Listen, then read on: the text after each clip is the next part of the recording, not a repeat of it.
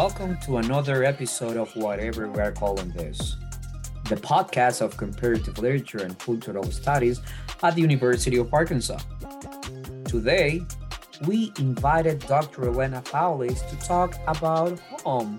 What is home for Latinx population?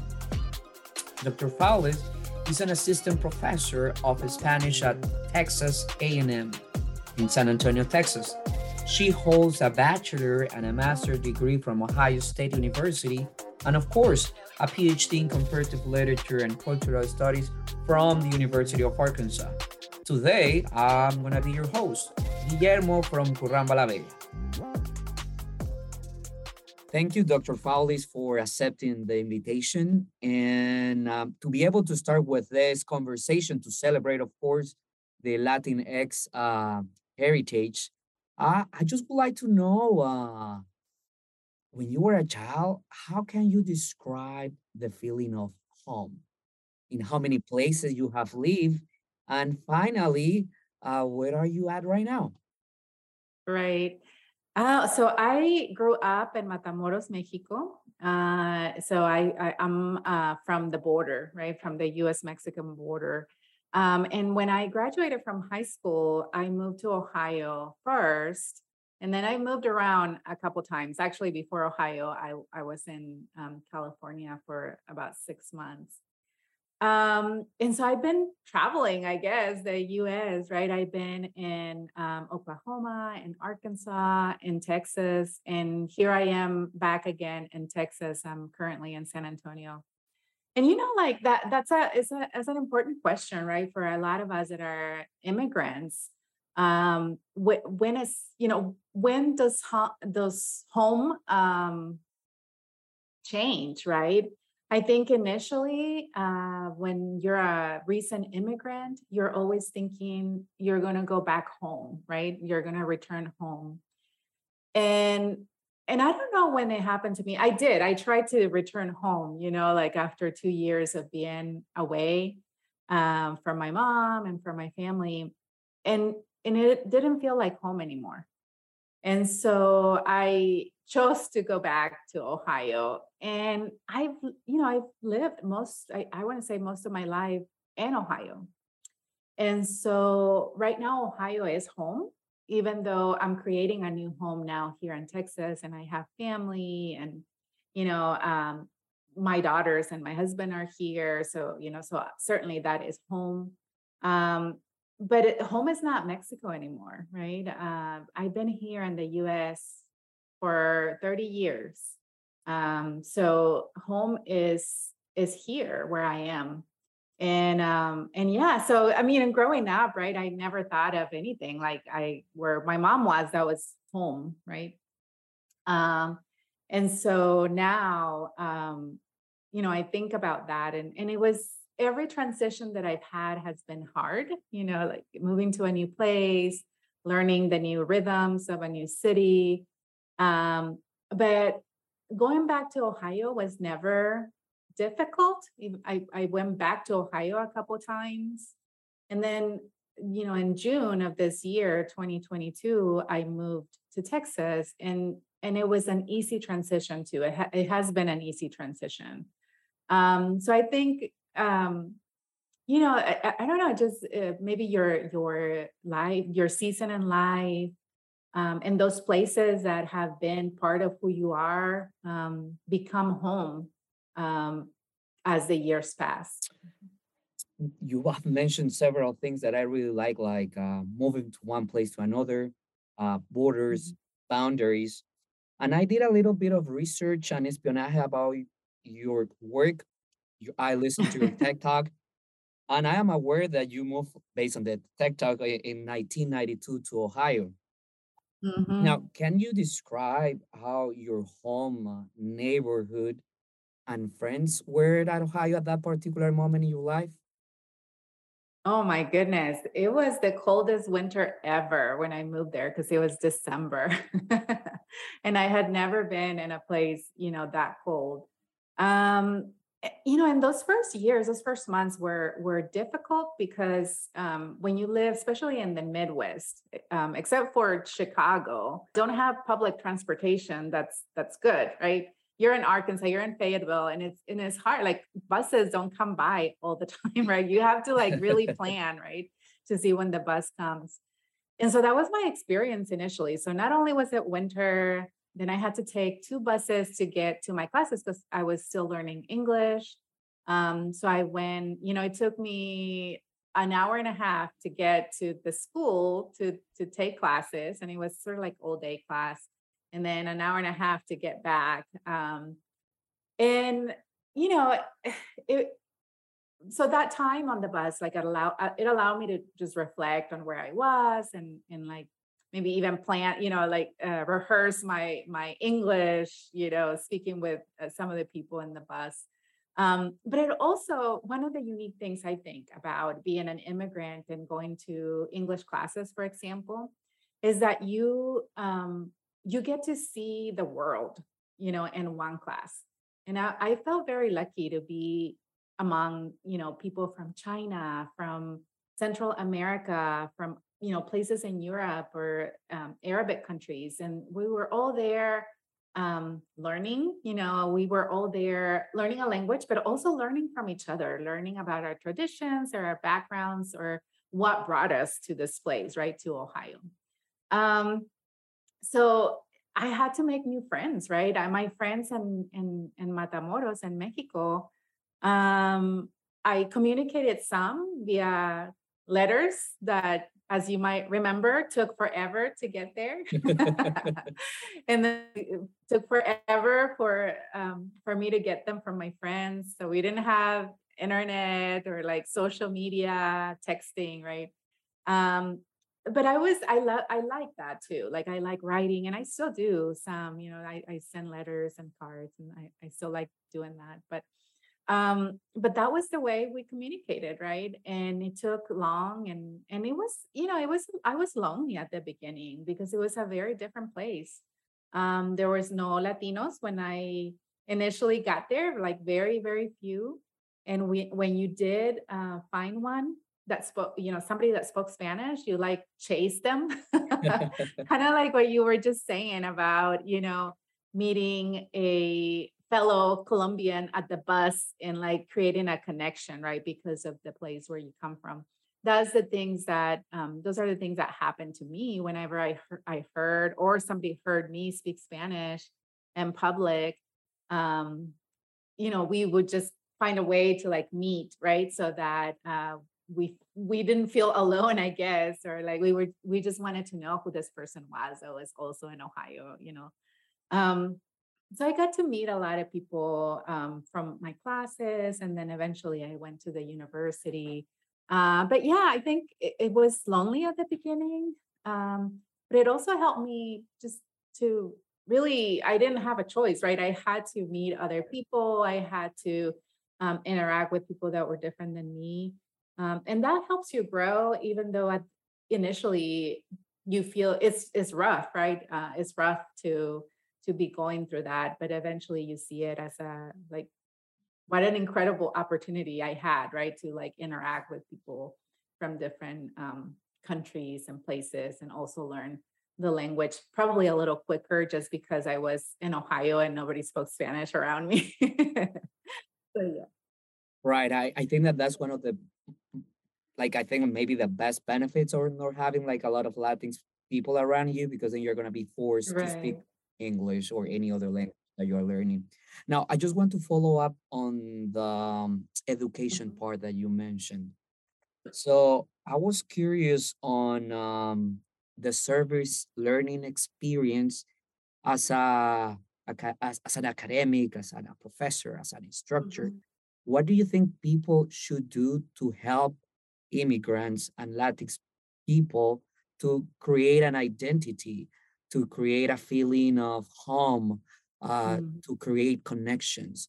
So, how can service and learning and these kind of particular projects, like the one that you are doing with oral history, can Mhm. benefit Latinx people to create a home? Right. So I've done different service learning projects with students, but one of the ones that connect uh, maybe more on a personal level with the Latino community is oral history, right? So in one of my classes, students that I taught at Ohio State, my students worked with different Latino serving organizations, and they did different projects. They worked in the health field, leadership, government, but they were also invited to travel with me across Ohio to collect oral histories.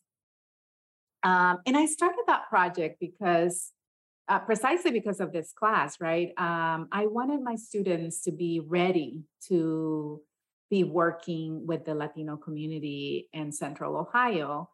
And we didn't really have a resource that prepared them for that. So I thought, well, what if I start something, where they begin to hear first person narratives about life in Ohio, what it is to grow up in Ohio, to migrate to Ohio, to go into, the public school system in Ohio, or like in some cases, be an artist, be like fully incorporated citizens into the um, society in a place like Ohio. And so some of my students came along with me to do that work. And it was really rewarding for me. I mean, every time I collect an oral history is rewarding for me because I get to learn a lot about that person and connect, and really offer a platform, right, for them to tell their story the way they want to tell it. And then my students, when I witnessed my students doing that work, it was rewarding because they were the interviewers, right? They were there to learn, and the community was very welcoming, especially to students, because they knew that they were interested and they were learning, and they were willing to share that knowledge with young people, right? And so it was very rewarding for it's just a very positive experience for our narrators, for our students, and always for myself. I'm always thankful that people are willing to open up their homes, their offices for us to come and learn, because that's what we're there for, right? To learn. And it was always like, mm, we shared some common experiences, right? Of For those of us that were immigrants to, or migrants to Ohio, of like um, building a home in a new place, in a new with a interacting with a new language, a new region, etc. But also those that grew up in Ohio, right? We had a lot to learn from them too, and to see what connected us and what made us different, right? The perspectives were different.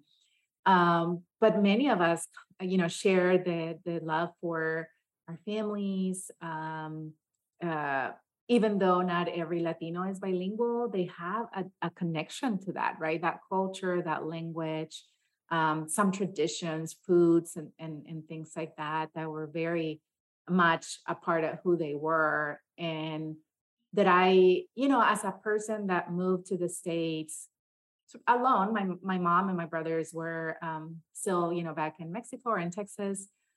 I had to choose for myself to keep those traditions for myself, and then now for my family, right? So when you're an immigrant too, you have to make those choices, right? To make sure that your language doesn't die with you, that your traditions doesn't die with you, but that you keep those alive wherever you go. No, and that's right. Well, for the people that do not know who am I, of course, my name is Guillermo. I'm from Curramba La Bella, and I'm married, and I have three kids. And what we're doing is we're practicing and speaking Spanish every single time at home, just to give them the opportunity to experience. And then later they can decide which language they want to speak. They want to speak Spanish, French, English. It's totally up to them.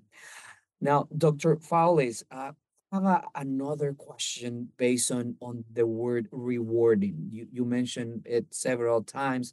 So I'm curious, is there any story from all those like more than 100 histories that you have recollected so far in the last a couple of years? Is there one of those that maybe really stuck in your head and gave you, I don't know, a lot of motivation to keep working on your project? Oh, yeah. When I started the project, I was very conscious that our community comes from different places, and also that some of us are documented immigrants and some of us are undocumented immigrants, right? So I didn't want to put anybody at risk. I didn't specifically um, want to engage with the undocumented community because for protecting, for protection for them. Um, Many of them are vulnerable, right, to our immigration system, and I don't want anybody to face deportation or anything like that. But because of this project, because this is a public facing project, right? So their stories were going to be are available for the public to see and hear. Um, but so the first time I interviewed this woman, I didn't, when I made contact, somebody else recommended, that I reach out to her. And so I did. And we went to a church to interview her. And she was an older woman, I don't know, maybe in her 60s, early 60s. And I didn't know anything about her. And I traveled with some students at that time. And, you know, and throughout I never asked, right? If somebody like their immigration status, that's not something I ask. But as we went along through the interview, it was evident to me that she was an undocumented immigrant, right? And she told her story, and her son and her son's wife were there too, just listening, right?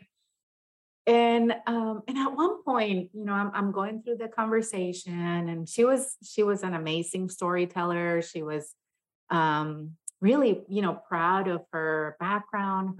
She's a hard worker, like back in Mexico, living, under extreme poverty, and then coming to the U.S. Uh, but very proud and very loving. Her family was always in her mind and in her heart, right, with through everything that she did. And so at one point we were having this conversation, and I turned back to see, my students and her family behind me, and her family was crying, right? They were just crying because of the stories she was telling, because they were also very proud of her, right? Of how much work she had done to even get them to be in the US, right? And afterwards, she had made tamales for us, so that was great. So we all ate together afterwards.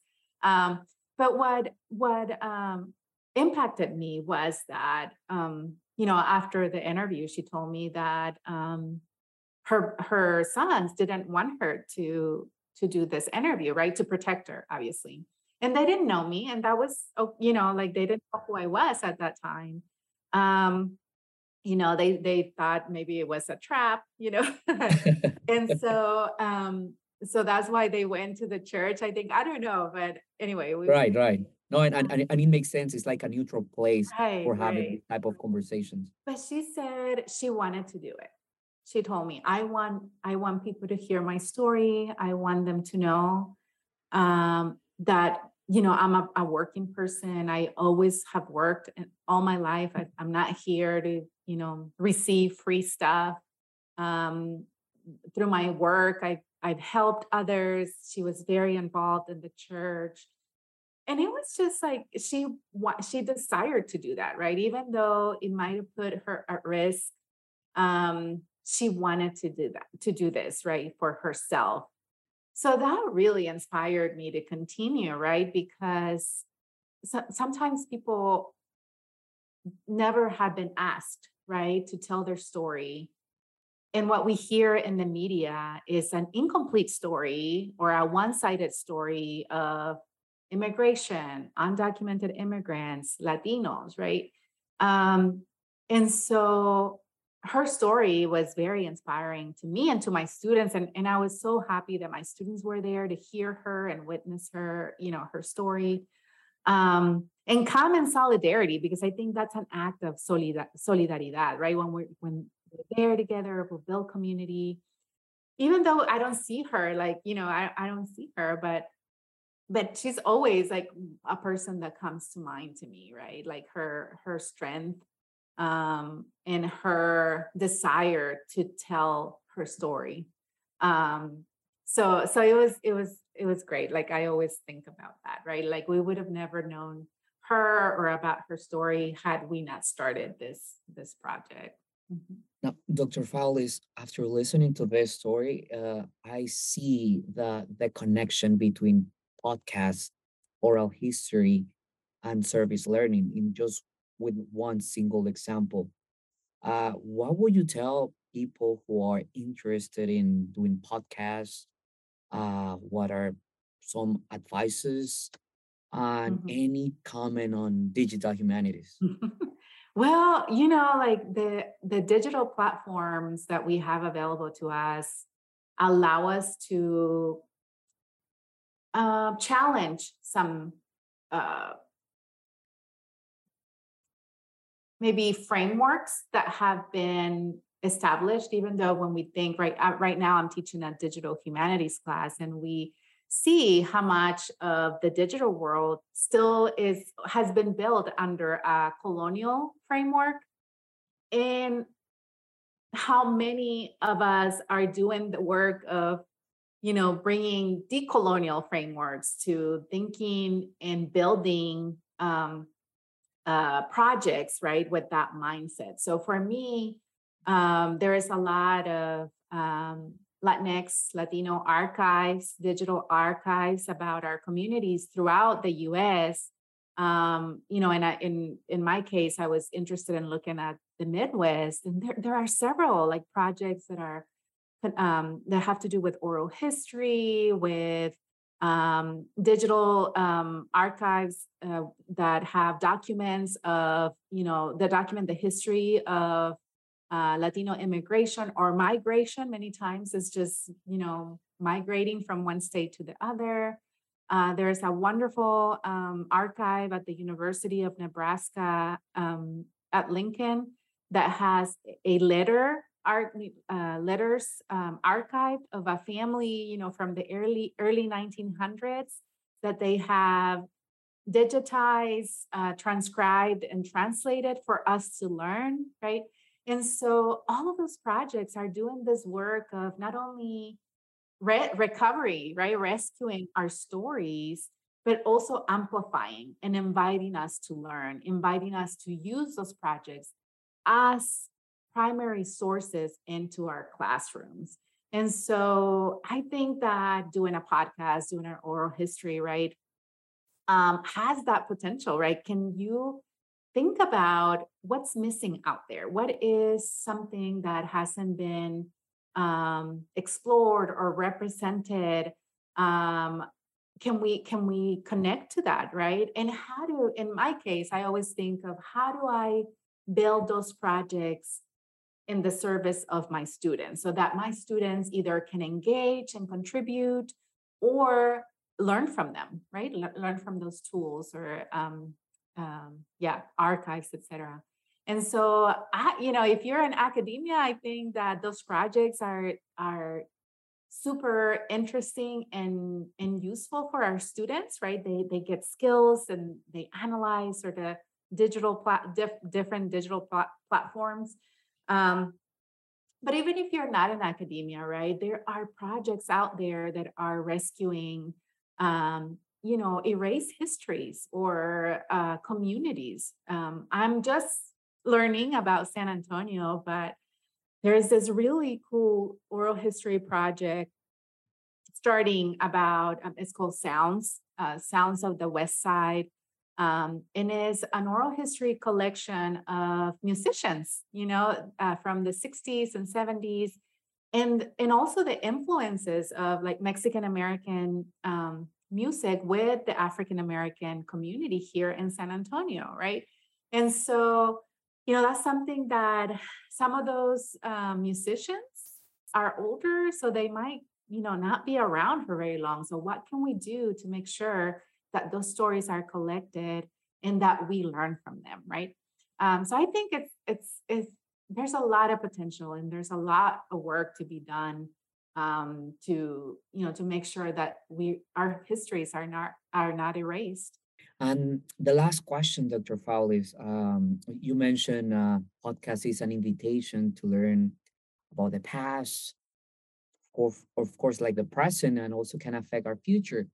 I will ask the following question in Spanish because we're celebrating the Latinx Heritage Month. So I think that my mom will be mad at me if I do not ask those questions in Spanish. Eh, entonces, la pregunta que tengo para usted es la siguiente. Si se tuviera que definir con una palabra en español, ¿cuál sería y por qué? Yo comienzo para darle tiempo para que piense su Okay. respuesta. En mi caso, mi palabra favorita, bueno, que definió de pronto mi niñez fue Paranguaricutirimícuaro. Y este era un trabalenguas que bueno, nos obligaron en el colegio a aprender y me fue bien, me aprendí el trabalenguas de memoria, luego gané en toda la primaria y fue una motivación para aprender idiomas. Me fascinan los idiomas y así terminé acá en la Universidad de Arkansas por los idiomas. Entonces, en su caso, ¿qué palabra la identifica o con qué palabra podría recordar algo de su niñez? Porque esto lo traté de buscar en sus podcasts, ninguno me da pista, entonces dije, o lo pregunto o lo pregunto. Mira, que me da risa porque, porque en nuestros países, tal vez tú te has dado cuenta que hay ciertas palabras que usamos para insultar o no para elevar a una persona, ¿no? Y una de las palabras que yo conozco mucho es mandona. Mi mamá me decía, qué mandona que eres, ¿no? Cuando en realidad, o sea, y al principio me molestaba, obviamente, porque Claro. nunca me lo dijo como algo bueno.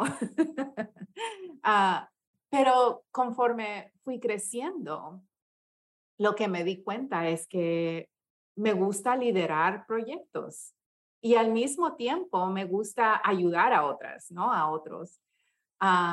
Entonces, diría yo que mandona. Ok, perfecto, perfecto. Está buena la palabra, mandona. Segunda pregunta, porque va conectado con la celebración de Latin's Heritage Month. Entonces, la siguiente es, ¿qué, bueno, qué plato típico la identifica? En mi caso, soy de Barranquilla, obviamente, Curramba la Bella, la ciudad Ah, más bonita de Barranquilla, de Barranquilla, no, de Colombia. ajá. Bueno, disculpe por el resto de colombianos que me están escuchando, pero que no se vea un poquito ahí el regionalismo ni nada por el estilo. Eh, lo que a mí me identifica es la arepa de huevo. Ujú. No sé si la ha probado, pero la arepa de huevo es una arepa común y corriente, solo que tiene una parte sorpresa que Ajá. vendría siendo el huevo. Entonces, por eso me identificaría con la arepa de huevo. Me encantaba. Entonces, no sé si usted recuerda algo parecido. Uy, las arepas me encantan. Las arepas son, yo como conocí a tantos colombianos ahí en Arkansas, yo aprendí a cocinar, a comer y a cocinar arepas mucho. Ujú. Este, ¿Qué aprendió? oye, ¿Qué aprendió?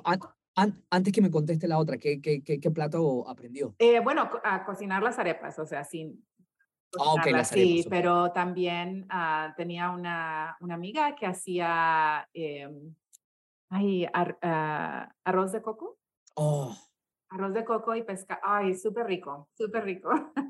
Así que yo comí mucha comida colombiana en mi tiempo ahí en Arkansas. ¿Qué plato? ¿Sabes qué?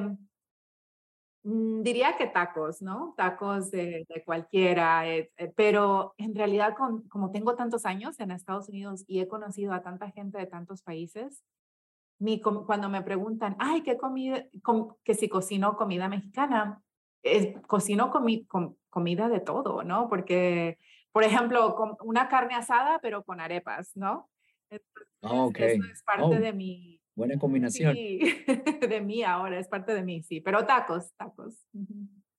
No, y bueno, para terminar, y esta sección sí la diría en inglés, Dr. Fowles, you mentioned something about like a different type of recipes and how like Latin cuisine is connected. And this is something that we have done at home. It's like, even though that we're from Colombia and we try to prepare as much Colombian food as possible, Ujú, we have amigos hondureños, mexicanos, salvadoreños. So we have been mixing a lot and we do not have an identity on cuisine. What we have and what we try to do right now is just creating a sense of home, ujú, belonging, and community. So the more we're exposed to another different kind of cultures like Guatemala, eh, Costarricenses, we ujú. have enriched our own culture by recognizing who we are, but also how we connect to the rest of Absolutely. Latinx population in Northwest Arkansas. So it has been a pleasure to having you today. I will be inviting you in the following episodes because there is a lot that we can learn from Oh you, yeah, Dr. I love to Paul. talk about food, so anytime. But yeah, I mean, food is one of those things, right? That also is part of who we are in our identity, and that tells the story of where we've been. Well, it looks like the episode is over, and we would like to thank the program of Comparative Literature and Cultural Studies at the University of Arkansas. Of course, we want to thank Dr. Fowlis for accepting our invitation, and I hope that you can join us in the next episode of whatever we're calling this. Nos vemos.